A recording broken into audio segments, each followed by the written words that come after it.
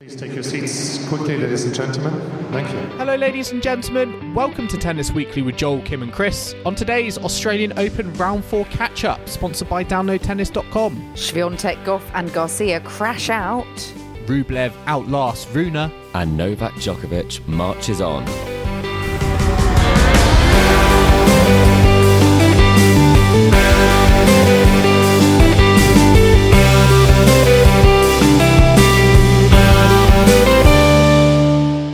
Kim, Chris, today is the 23rd of January and we are here to catch up on round 4 of the Australian Open at Tennis Weekly HQ. We have had some big shocks on the ladies' side. Iga Swiatek, the top seed, Coco Gauff and Caroline Garcia have all crashed out. The prophecy is not coming true for now. We had a fantastic match as well with Rublev coming through match points down against Holger Rune, and Novak Djokovic. Magically, his leg looks a lot better in a destructive performance of Alex de Minaur in 3 sets. So, as always, lots and lots to get our teeth into. But I've got to confess, first of all, Kim, in our last episode, I thought you were in Bruges, and I told our listeners you were there, when the reality was you were somewhere else in the UK. I know, I feel quite deceptive, but I was just doing some latergrams on Insta and you assumed cheated. I was away. Our listeners, I'm sure, feel cheated as well. What a scam. Oh, no chocolate for us, Kim. No chocolate, Nothing. I'm afraid. I mean, I can get you some English chocolate, but not like they have in Bruges. But next time, I will, when I'm genuinely on holiday, I will get you both something to make up for it. Is this what you do? You just want to give this sort of portrayal that, you know, you're somewhere like nice and exotic in the world when, like, the reality is it's, you know, in like Croydon shopping centre or something. Yeah, that's it. I was actually in Croydon Shopping Centre, which is why the whole weekend. I couldn't podcast on Sunday. What better places to be, right? Well, I bet Croydon shopping centres are loving this episode if they're listening. Everyone, visit Croydon. Yeah, no, I was occupied. I wasn't in Croydon. I was around the London region, doing some nice things. So I wasn't able to join you, but hopefully everyone's pleased to hear I'm back, even though I didn't go to Belgium for the weekend. But I mean, this isn't a podcast about my trips or not trips, as much as we might like to talk about them. Let's talk about the 4th round at the Australian Open, because and I actually feel like I could do some Belgian shocks to make up for the fact that Caroline Garcia is out. Sad times. Yeah, the prophecy is no more. Sad times for you. Sad times for you, I would say. I'm all aboard the Magda Linette, or should I say the Magda Goatnet train, all the way through to the quarterfinals. Well, you did call this, Joel, because you WhatsApped us the night before saying, are we all going to wake up to a goat net victory? And that is exactly what we did. 7-6, 6-4. It was straight sets to Magda Linette. She's never been into the 4th round of a Grand Slam before, so she's into new territory. But, to the quarterfinal, I should say. So getting lost in my rounds because I missed the last catch-up. But she's made her way through by beating, obviously, Garcia, the 4th seed. She also has beaten the 16th and the 19th seed. So she is well on her way through. And, you know, she was down in that first set, a double break, you know, and she sort of managed to turn it around, get that tie break, 6-4, serving really, really well. And she just, fantastic for her, you know, going into this stage for the first time. But Chris, I kind of feel like Joel doesn't really care about Garcia, but I feel like you're more sympathetic to her. Where did Caroline go wrong in this match, and what was it that Linette was doing so well to get this victory? I am definitely on the Garcia train of the two. I think we want to see her, as we say, fulfill the prophecy. We want to see her do well, but it's one of those matches where if Garcia's serve doesn't get going, it does get an awful lot more difficult for her. And she only made 49% of first serves in this one. And she only won 39% of points behind her second serve. So the numbers were not great. And when it came to the unforced error winner count, she had 6 more unforced errors, whereas Linette actually had 11 more winners than unforced errors. So it just feels like Garcia was a bit off and Linette was playing very, very tidy tennis. So a shame for Garcia, but we want to see people win matches, not lose matches. And it felt like the net was able to do that. Yeah, and I mean, it's great for her. She does have a couple of top 10 victories in her career. This is her fourth, I think. And actually 3 of them have been against top 5 opponents. It's great for Poland as well, isn't it? Because Iga Swiatek and Hubert Hurkacz, probably the two, you'd probably say the two leading lights in Polish tennis at the moment in the singles, have both gone out. But who would have thought that Magda Linette would be the last person standing in Melbourne? But you're saying singles. You did think that, Joel. You're trying to claim full credit for this, I believe. I know. That she is actually the unsung hero of Polish tennis. Well, who needs Iga Swiatek when you've now got Magda Linette, hey? Well, exactly. Well, I know. And also, I was reading, I don't know if you guys saw this, but she has put up for auction a dinner with her as part of a Polish kind of charity benefits dinner, which I think is going on in like a few weeks' time. And I had to go on to see the bid, to see where it was at based on her quarterfinal run and whether it had gone into kind of her price had skyrocketed. So any guesses, do you think, for, I think it was a dinner, a meal, a sit down chat with Magda Linette, probably over a three-course meal. 3 courses, okay, right. I'm going to go... Not like the Ritz or Nobu, but like sort of a local... Maybe like a Polish... Yeah, it could... I mean, it could... Okay. Polish Pizza Express sort of thing. Yeah. Okay, got it. Do I'm going to go... Pizza Express in Poland, I wonder? I don't know. We need to find the terms and conditions out, but irrespective of the cost of food, plus or minus about £100, I'll say 7,200. What, pounds? Wow. Is this a bit like the Jeannie Bouchard offering a date thing? I think that was for free, no, wasn't it? Was it for free? The tickets. No, that came out wrong. I'm sure she went on a date with someone off Twitter.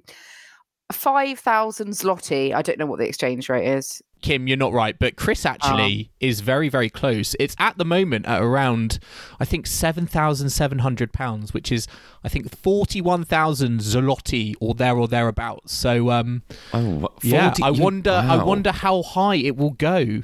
Sky's the limit if she's able to make it to the final. Maybe this could be our new crowdfunding idea, a dinner with Joel we could auction off.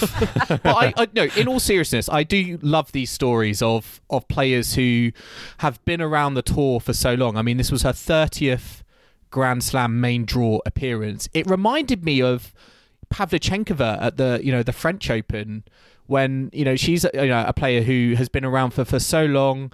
And then she got to the French Open final, and it was almost kind of like a cherry on top of the career. And it was great, I think, to see Linette kind of go on and make the most of these opportunities.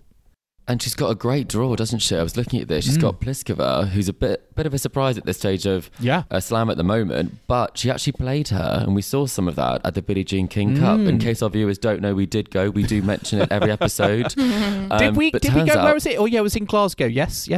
Yes, we did go, and maybe the only people who've been to every Billie Jean King Cup except for Billie Jean King herself. But we did see her play against Pliskova, and she made short work of her.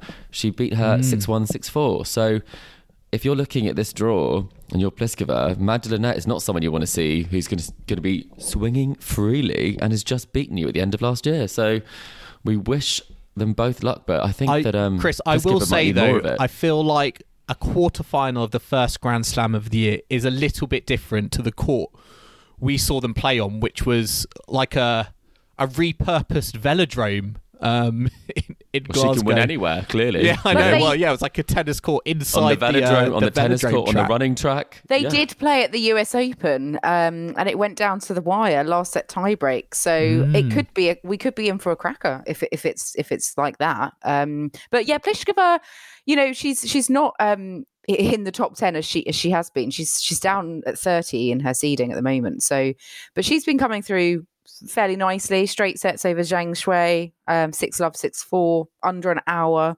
Very impressive on serve, which when we know her serve works well, she is very hard to beat. So she is obviously more experienced at Grand Slam. So I'm still going to give Pliskova the edge, I think, in this matchup. Are you surprised more by Pliskova's progress to the quarterfinals or Linette's? Because this has caught me quite off guard how easily Pliskova seems to be coming through the draw. I mean, I think she's been helped arguably by some of the quality of the opposition she has faced, but I wasn't, 30th seed. Don't think I was expecting her to get through to the quarterfinals. I think Linette is definitely the surprise for me. Pliskova has got to slam finals, so I don't think, she's always one of those players that could just go deep. She's quite capable, especially if the draw opens up, which it has done. So I think personally, she's looking quite strong for the semis. I think maybe it might be a step too far for Linette, but we'll have to wait and see. She's been seed killing so far this tournament, so I wouldn't put it past her. Let's talk about the other section of the women's from today, because we saw a really interesting match between Aryna Sabalenka and Belinda Bencic, who are both coming into this on 7-match winning streaks. They both won titles on the tour, prior to the AO. And it was kind of really interesting to see who would come out on top, because potentially the winner of this match, could well go all the way. They're quite one of the favourites given their recent form. Chris, this resulted in a straight sets victory for Aryna Sabalenka, 7-5, 6-2. Were you surprised by this result? What did you make of both of their performances in this one?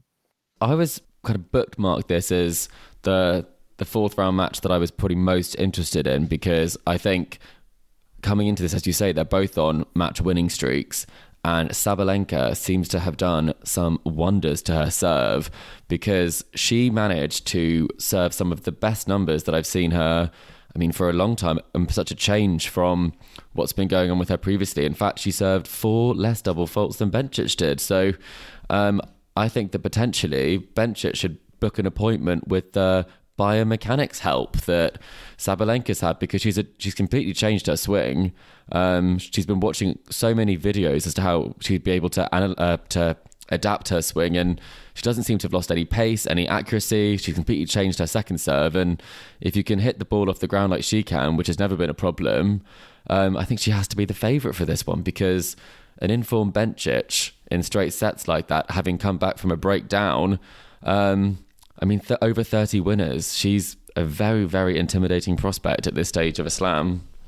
Yeah, she's playing with a lot of confidence as well. I think a few years ago, she was almost like, she was one of the top seeds, but did we really expect her? Did she really believe, I feel, that she was a Grand Slam contender? But I think seeing her play this week, particularly this match against Bencic, for me, what struck me was the confidence, and I think the belief that she's playing with at the moment. And yes, she might be seeing all these seeds fall around her, like Swiatek, Coco Gauff, and she's, I think, just lapping it up and being like, right, this is my moment. And I think she really, really believes it could well be, her time to break her duck as a Grand Slam champion. She seems super focused, doesn't she? I think that's such a good point, Joel, because she's a woman on a mission. She is, and she's been at this stage before, but I don't always think that she's thought she's going to win it. Especially at the US Open last year, it was almost kind of a turnaround story after a very sort of up and down year. And I do wonder if also, because Dmitry Tursunov, Sabalenka's coach, is now Belinda Bencic's coach. And I thought that was going to give the edge to Bencic, but I feel like it might have also fueled Sabalenka to be like, right, I'm going to show you. Well, I think it might have done. He seems to have gone around the houses quite a bit, doesn't he, with various players that he's been coaching. So he's obviously doing fairly well with Bencic so far, given her start to the season. But yeah, I think maybe Sabalenka did have that extra urge in her to overcome Bencic on this one. But she's got, I would say, a decent draw as well, because she will be playing Donna Vekic in the quarterfinals, who came up against Linda, one of the Lindas, Linda Fruhvirtova, who was herself bidding to become the youngest Australian Open quarterfinalist in 25 years at the age of 17. She's almost 18, but very, very young still. And this was a 3-set affair. It was 6-2, 1-6, 6-3 to Vekic. So Linda is out, but Donna Vekic through to her first quarterfinal of a Grand Slam since the 2019 US Open. And I didn't realise this, but now Donna Vekic is also on a 7-match win streak. She was undefeated at the United Cup. So is this someone that's gone way under the radar, who going into the AO, we totally ignored the fact that she did quite well at the United Cup, and maybe we just kind of overlooked her in the draw, because we do know she's been in the top 20, she's capable of getting these big wins, and she's back in the quarterfinals of a Grand Slam. Do we think she's got any chance against Sabalenka? Do you think she can carry on going further? Joel, what's your opinion? Are you sad, first of all, that Linda's out? I know you're a big fan of one of the Lindas. Which Linda is he a fan of? Yeah, we don't know. Both of them. He doesn't know either. No, I don't, to be fair. No, I'm really happy for Donna Vekic, because she's had a very tough, I think, couple of years with injuries, and she was such a bright prospect, I think, when she was coming up through her career, and times they got tough for her, and these sorts of results just weren't happening for her, and it's great to see her back, I think, realizing that potential, and it's great also to read about she's teamed up, I think, with Pam Shriver, who I think has certainly, as a very accomplished doubles player, has helped her progress her serve and volley, movement to the net, which again I've been watching in some of the highlights of her, her videos on YouTube this week. So yeah, it's great to see. Yeah, a little bit unfortunate for Fruhvirtova, but I can't help but feel happy for Vekic, given the injuries and the layoffs that she's been through over the last few years. Yeah, Chris, do you think this is just sort of? Obviously, it's nice that Donna Vekic has got through to the quarterfinals. So this is Sabalenka's to lose, given her draw now in this side of the. I mean, and even Sabalenka, if it was the Sabalenka-Pliskova, semi, do you think Sabalenka out of this half is now definitely the one to beat? I think she is. I think the difficulty with Sabalenka is she also moves well, but you've got to beat her in this sort of form. You've got to take the game away from her. So it would take more of a Pliskova kind of going into serve bot mode, and then really going for that third shot or after the return of the serve. But I can't really see past Sabalenka in this section. But Vekic can handle the pace. She's great at redirecting the ball, but I think that she will kind of come up a bit short in this one, because if you look at the people she's played in this tournament, it's a great result, but it's a big step up, I would say. Yeah, I mean, let's look at the men's results from today. We did have a real thriller out on court between Andrei Rublev and Holger Rune.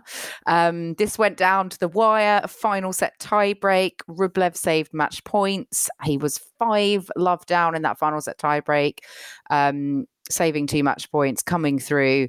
What an absolutely cracking roller coaster of a match. Andrei Rublev managing to get the win on a dead net cord as well. Yeah, what a way to end such a long match. He celebrated it. I couldn't believe it. He dropped the. It was a bit odd. Again, it was that sort of Andy Murray Berrettini situation of I want to celebrate because another quarterfinal. Two of those in the space of a week, really. But yeah, where was your thoughts out on this one? I was so kind of sure that Rune was the one to kind of come through this. I had him I think I put him in my quarterfinal predictions when we made them before the tournament.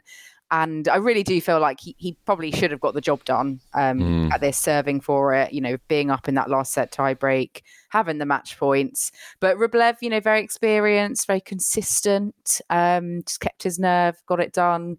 Bit of luck at the end, of course. Joel, where are you at on this one? Do you think Rune's going to be ruining this defeat? There's a lot of ruse going on here. Yeah, I think it was a very, very tight match. I think the fact that it ended on a net cord, it just shows how little there was between them. And, I think on another day, it could have very easily been a Holger Rune victory. I do wonder if maybe Grand Slam experience counted against Rune and actually counted for Rublev. I loved his honesty in his post-match interview when, Rublev was just very candid about how, he wasn't in a good place. He thought he was going to lose it, but he just told himself to kind of keep fighting and play a better tiebreak than he did, I think, against, I think he referenced Cilic in Roland Garros last year. So I just think Rublev maybe arguably wanted it a little bit more. And we know he's still got that issue, I think, when it comes to quarterfinals. I think this is his 7th quarterfinal now, and he's sort of yet to make that breakthrough. But he's very, very consistent at getting there. I think this is his 3rd Grand Slam quarterfinal in a row, taking out Wimbledon, on which obviously he wasn't able to be present at. But I think Rune has had a very good tournament, but I just think it was like maybe Rublev wanted it a little bit more and was able to overcome that adversity when it was thrown at him. I mean, unfortunately for Rublev, he does have Novak Djokovic in the quarterfinal. So, I mean, I don't want to say it's a pointless match, but given the way that Djokovic played today, I don't think Rublev's got any chance of winning. I'm sorry to appear negative, but I really, Novak Djokovic cast aside Alex de Minaur 6-2, 6-1, 6-2. The leg looked fine. He was moving freely. He sort of seems to have, again, miraculously recovered from any sort of ailment and was just imperious, just absolutely on top of things. I've got no doubt that he will win the title after what he did today. Kim, I swear the practice match between Nick Kyrgios and Novak Djokovic was more competitive, I feel, than this match against Alex de Minaur. Alex de Minaur. I know that's really Goodness, scathing. Joel, that is savage. It ended with the ball kid playing Nick the points. Kyrgios. Yeah, that really, I'm not sure is completely fair. But apologies, ADM. But I mean, it's I don't want to roll my eyes at this, but I think we but all you're going to. were kind of. I'm rolling my eyes right now because we all watched him play that last one. I genuinely thought that he might have retired if he'd lost that first set against Grigor Dimitrov. The way that he was sort of walking about, the way that he was kind of gesturing to it, almost limping at times, and suddenly it's healed overnight. And maybe it's the gluten-free diet, I'm not sure, but it seems to just suddenly have become injury-free. And I think for me, the only frustration I have with it is that you kind of give the benefit of the doubt, obviously, because why would you, if it wasn't a problem, he wouldn't be kind of having it strapped, he wouldn't be talking about it. But then this one, he's kind of talking about it as though it's not an issue at all. He didn't think past this. He didn't know until after he found Alex de Minaur, kind of no challenge at all, that he'd be in such a good condition for this match. So, is there an argument, though, to say, and again, I'm being totally savage to Alex de Minaur, that he just wasn't able to be at a level that brought that injury out of Novak Djokovic, like Grigor Dimitrov, was able to do in the previous round?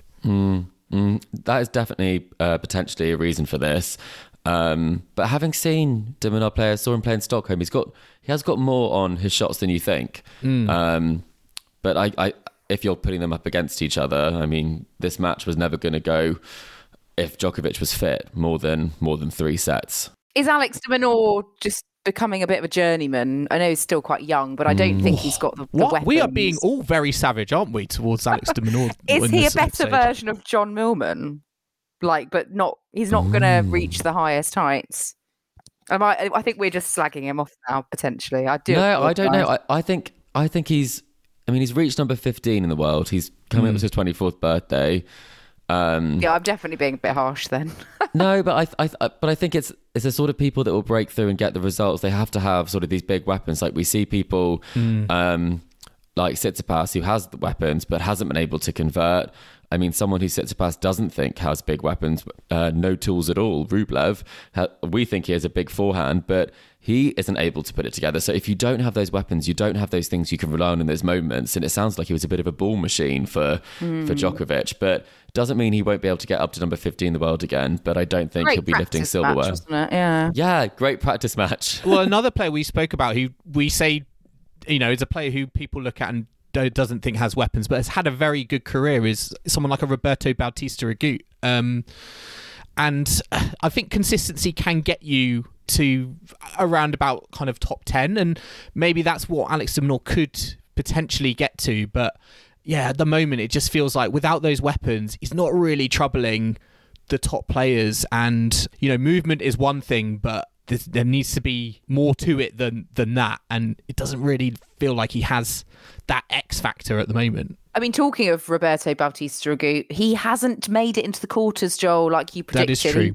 He came close. Thank but goodness. Tommy Paul got the best of him in 4 sets. You called that, didn't you, Chris?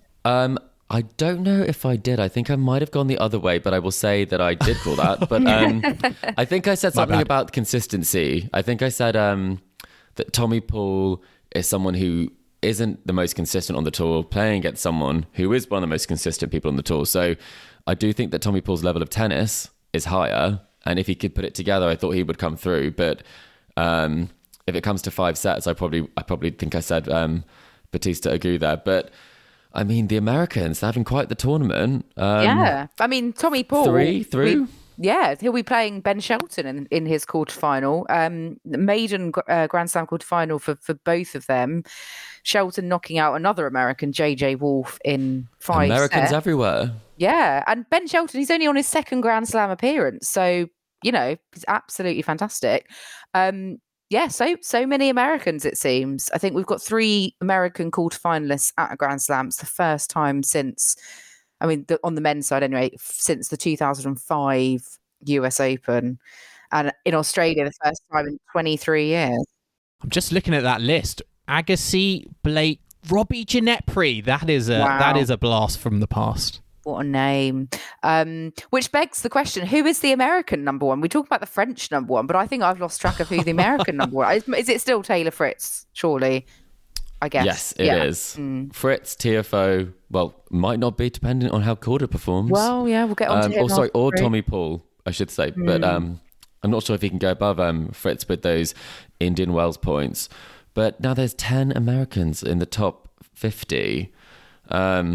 Which that seems like it's almost like the Russian women from a few years ago when they were really dominating the top of the sport. But it does feel like they're all kind of spurring each other on. They're all sort of in that age bracket from 20 to 25.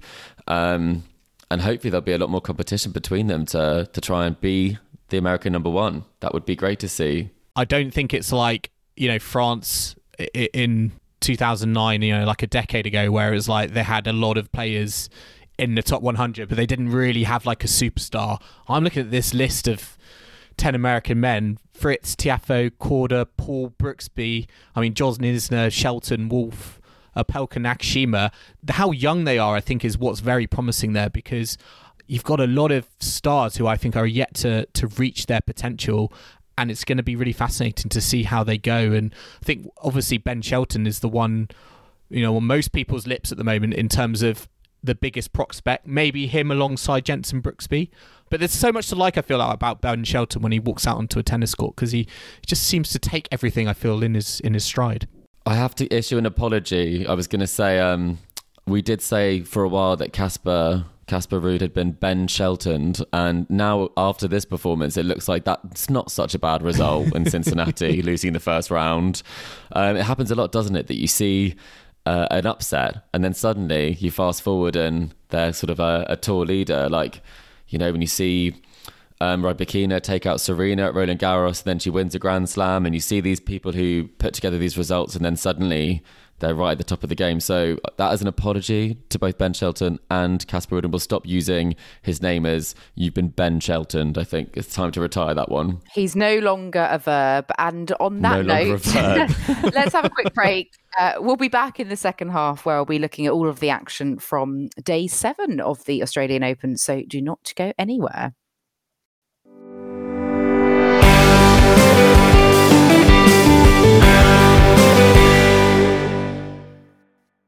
Welcome back to Tennis Weekly with Joel, Kim and Chris, sponsored by downloadtennis.com. And let's look back at day 7, which did see, potentially a big shock. I'm not sure how much of a shock it was for some people, but we had the battle of the last kind of 2 Grand Slam champions, Iga Swiatek and Elena Rybakina. They were facing off against each other in the 4th round. And the end result was that Swiatek was ousted from the tournament in straight set 6-4, 6-4 by Rybakina. Rybakina into her first Australian Open quarterfinal. Chris, I know before the AO began, we were kind of all actually saying we didn't really predict Swiatek to perhaps win this tournament. She was feeling a bit more fragile coming in. She'd lost to Jessie Pegula, tears afterwards, in the run-up. What did you make of this match between the two of them? Out on Rod Laver. Did you Did you see this coming? Did you think it would be Rybakina to upset Swiatek, or where were you thinking whilst you were watching this one? Well, I wasn't surprised. I think that we had seen that Iga hadn't necessarily been as confident as she had been previously, and she had those wobbles. She actually lost to Rybakina in the sort of the off-season 6-3, 6-1, and that was probably kind of in the back of her mind a little bit that she really had to bring her A game. Is it surprising? I don't think many people would have been that surprised by this result. I mean, it is the Wimbledon champion. On paper, obviously, the rankings do look a bit different, but this is a player who has beaten top players. She has won a slam. She's handled pressure really well previously, who's really hungry for it, I think. And it's one of those results where I'm not necessarily disheartened by this, because as good as Iga is for the sport, what's better is other great players also playing well and making it really interesting. And for Rybakina, if for her to put together a result like this and maybe go even further, it's only good for the sport. And I think it does actually really help, because the whole Wimbledon situation is relatively unfortunate when it comes to Elena's situation. No ranking points. Yeah, exactly. And if she were to win this, she'd be in the top 10, and that's without the Wimbledon Championship counting. So it's definitely making her impossible to ignore, I think, and she has been kind of overlooked at times. So I'm very pleased for her. Yeah, and a few years ago, coming into the AO, Rybakina was in great form. She got to, I think, a couple of finals, just lost to Ash Barty in those and at the AO. So she started off the season, on a bit of a rampage a couple of years back. And I think, her form out on these courts, she's obviously capable of putting it all together. And she was just the more solid, wasn't she, against Swiatek? Oh, she climbed over Swiatek's serve, I feel. It just sort of sat up for her right into the strike zone, I think, of Rybakina, and it really, I think, helped her cause issues, I think, on the Swiatek service games. I didn't feel like there were many comfortable holds, and it was very impressive from the Wimbledon champion. Yeah, Swiatek was, I think, or certainly a break-up in the second set, I think 3-love even, but Rybakina clawed her way back and obviously got it done in straight sets. And she's, like we saw that in the Wimbledon final, like she's there for the big matches, keeps her nerve, gets her serve, cracking. So, yeah, I'm really pleased for her, because I do think she was hard done by with the lack of the ranking points as a result of the Wimbledon title. So I'm really pleased to see her kind of making it through to this stage of a Grand Slam again. And she's up against another player who is also a Grand Slam champion and is also into her first AO quarterfinalist, and that's Jelena Ostapenko, who beat Coco Gauff, who we were all perhaps expecting to go a bit further. This was another straight sets win. Joel, Jelena Ostapenko, perhaps someone we can never really, write off in a draw. Very dangerous on her day. What have you made of her progress through the draw? Yeah, it's she's a player who is very, very capable. We've seen that, given that she's a former Grand Slam champion. But again, at the same time, it did take me by surprise in the sense of this was her first win over a top 10 player at a Grand Slam in 3 years. But to be honest, when I looked at I watched the match and I looked back over the highlights, again, I just felt with Coco Gauff, she got her tactics wrong in the sense of the ball just was sort of sitting up. There was a bit, maybe too much topspin on, I think, for example, her forehand from the baseline. And if you give Ostapenko a ball to be hit, she will hit straight through it and move you all about the court. And I just think Gauff tried to out-hit her from the baseline and it wasn't really working. And I think you have to have more variety when you play against someone like Ostapenko. Try and keep the balls low, mix up the speeds, really kind of upset her rhythm. Move her about. Yeah, exactly. But I just felt like with Gauff, she just sort of played to Ostapenko's strengths. And even though I think, at times she can be erratic, when you give her a chance, she can just run with it. And that's exactly what happened, I felt, in this match. She had a different look about her. She said in the off-season she'd worked on her consistency.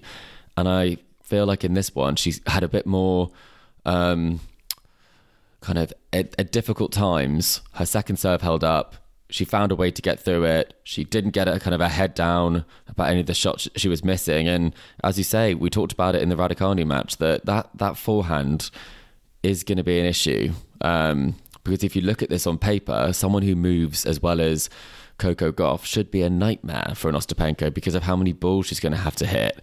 And she's not someone who's known for hitting with margin. So that would be the sort of match you'd see and think that's going to be an unforced error count that will be well into the double digits per set. So I was really surprised by this result because I thought Coco would kind of outmaneuver her around the court potentially.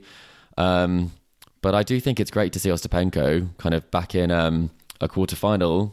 I do think she's intimidating when she steps on the court. She's that, like, I get the sort of sense with Holger Rune as well. A little bit arrogant and it's like, I'm there. You might not like it. It's on their racket. Yeah. It's on their racket, isn't it? And they really do believe that. Joel, I want to just give you a bit of credit here. You did actually predict Ostapenko for the quarterfinal. Oh, Joel, I completely forgot about that. Wow. Yeah. Should be owning you did. that. I mean, Ostapenko is 2-love in her career against Rybakina. She's beaten both times they've played, including, I think, last year in Eastbourne. But although obviously Rybakina I was there for that one. Were you? Yeah, Well, there I was you go. there. Yeah, that was very easy. I didn't really understand where Rybakina's serve was. That was really confusing to me. She found it for Wimbledon at the very least. She did indeed, yes. I mean, let's look at the other side of the women's on this section because we have Jessie Pegula, who me and Joel, we've both predicted her to win the title. She's still going strong. She won in straight sets against Barbora Krejcikova. As the third seed, many people will be looking to Pegula to now win. Is she the new favourite? Will this get to her? Because so far she seems to have been handling her sort of top, being one of the top seeds quite nicely, coming through very easily. But Chris, do you think maybe she's now going to feel like a bit of extra emphasis, more eyes on her as we're getting into this stage of the tournament, given her kind of good form and where she's at with her game? Yeah, I think she's almost impossible to ignore at this stage when it comes to, we've seen people who put together results and kind of bubble under the surface. We obviously said that about Rybakina just now in terms of the fact that she was kind of going under the radar at this tournament, and Pegula had quite a bit of buzz about her at the start of this tournament. This was the one where people thought if she was going to push on, it would be here. She's had some great results previously. It seems like she's handling the pressure really well. She says that it feels different this time. Previously, when she first reached the quarterfinal, that was a bit of a surprise, and then she backed it up last year. So she's obviously very comfortable playing down under. The courts suit her game. And I think the fact that she doesn't necessarily have these expectations of herself, she's letting her game do the talking. So for me, I think she is probably the favourite to make the final with the consistency that she has. And I just think that she will pretty easily dismantle Azarenka. You think easily? Two-time former champion, Chris. Victoria Azarenka. Also, I honestly think that every time I get excited about an Azarenka performance, something happens that makes me think that she won't get kind of back up there. But I mean, Azarenka did play, she's problem solved well to get through. But Pegula is the problem that I don't think she'll have the answer to.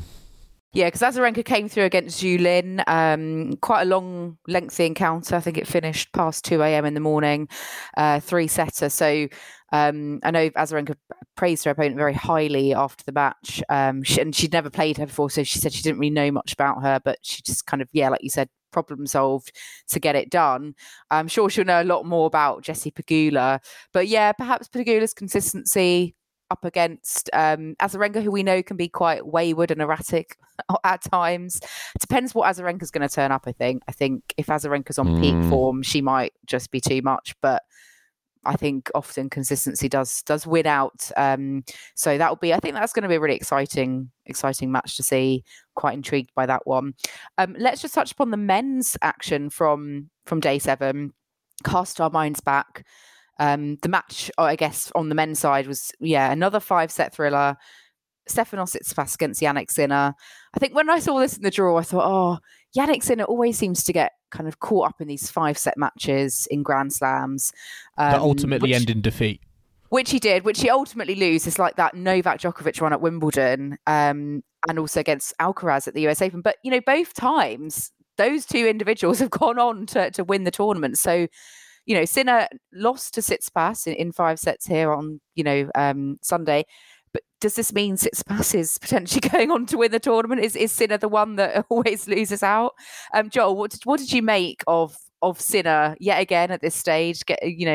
5-set thrillers. What did you make of his match? What did you make of Tsitsipas, doing what he does out in Melbourne, trying to get through to what I think a third semi-final in 4 years, I think it is, for Tsitsipas potentially?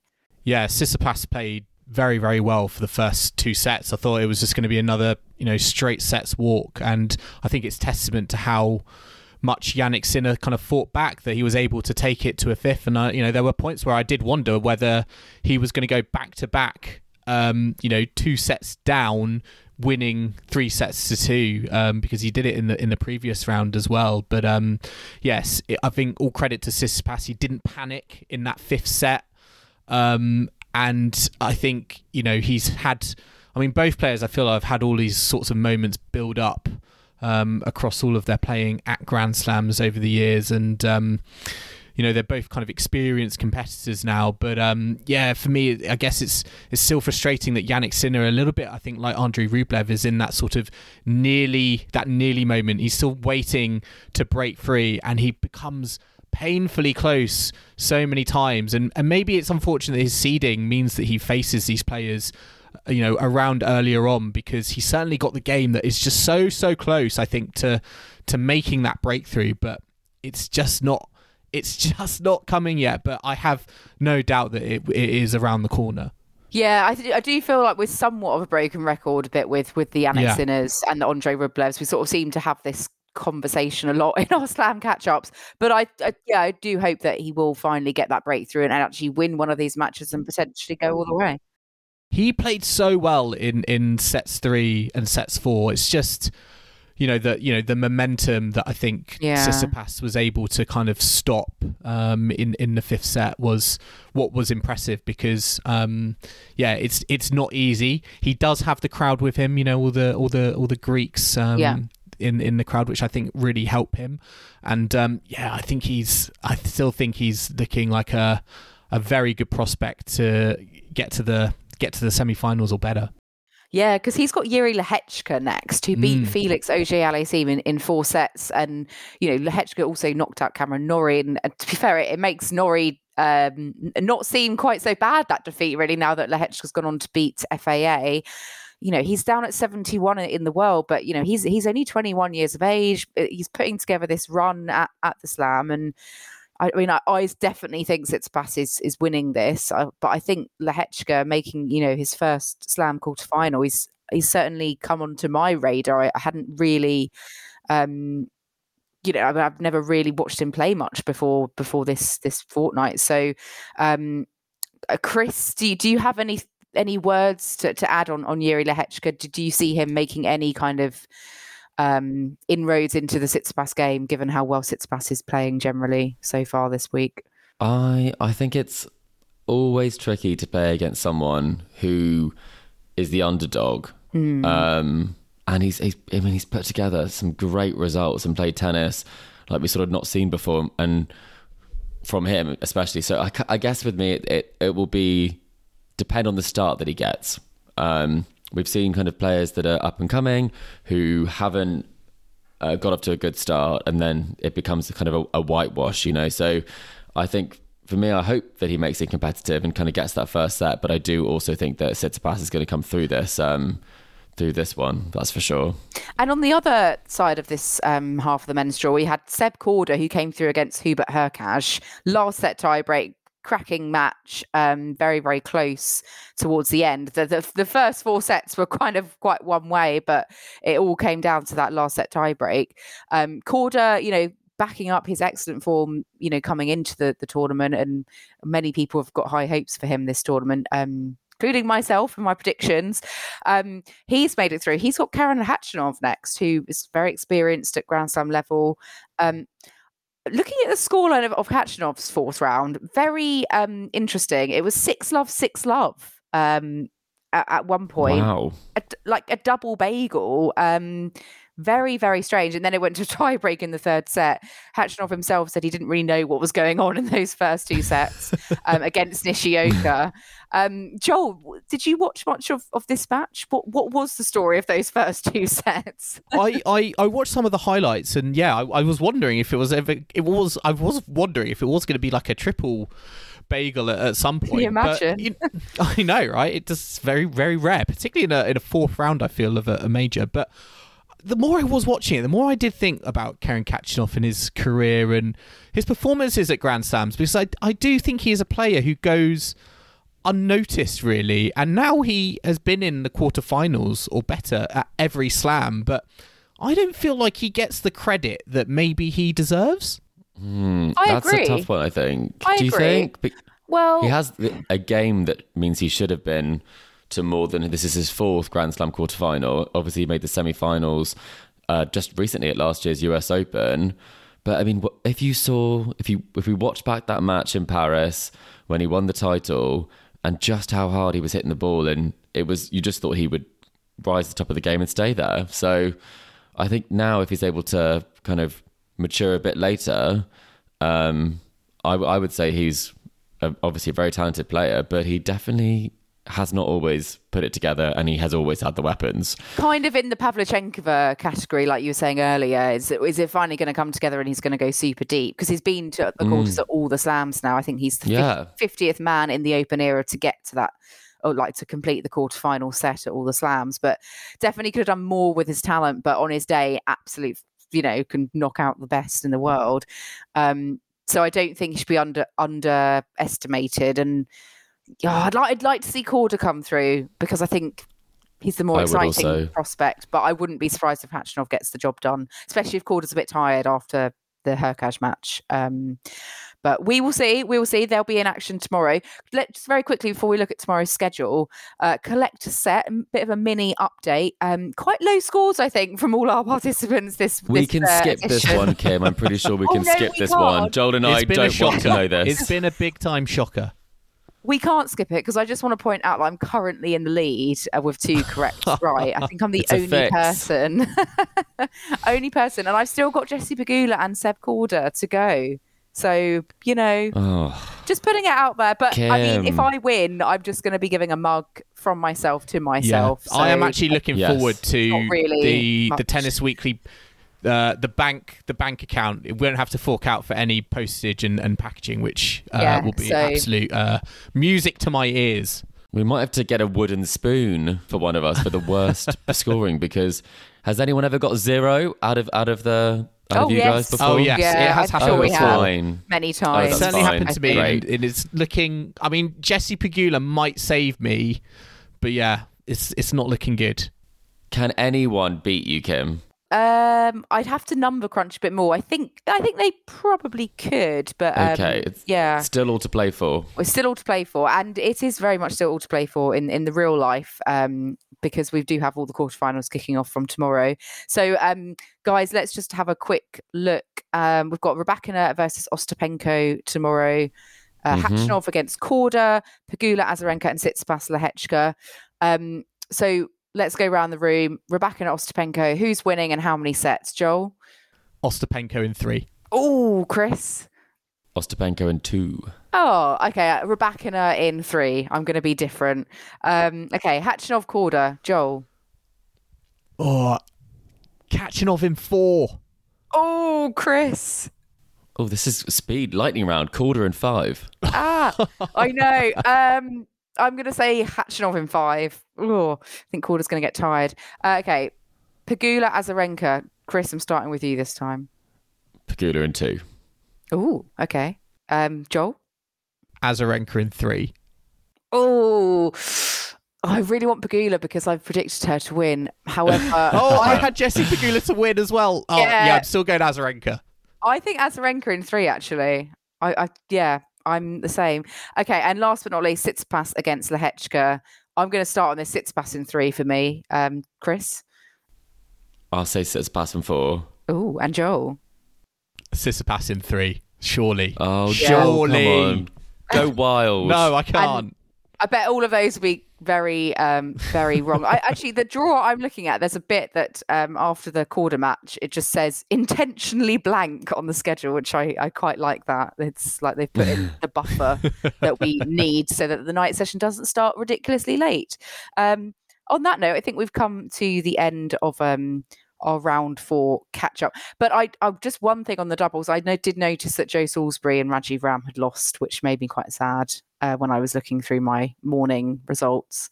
But I think Neil Skupski's still in it, so we've still got some British hopes there. Yes, there is still some British hope in Melbourne. Listeners, I hope you have enjoyed our latest episode of the Tennis Weekly podcast. Remember to subscribe to us to stay up to date on all the action to come from Melbourne. We are on Apple Podcasts, Spotify, and all major podcasting platforms out there. And if you like what you're hearing, then make sure to leave us a rating and a review on Apple Podcasts or Spotify. You can also follow us on social media or email the show. We're on Facebook, Instagram, and Twitter at Tennis Weekly Pod. You can email us at tennisweeklypod@gmail.com. And don't forget to check out our website, www.tennisweekly.co.uk. And we will be back on Wednesday evening at Tennis Weekly HQ for our quarterfinals catch-up. So I hope you can join us for that. But in the meantime, it's goodbye from Kim. Goodbye. It's goodbye from Chris. Goodbye. And it's goodbye from me. We'll see you again soon.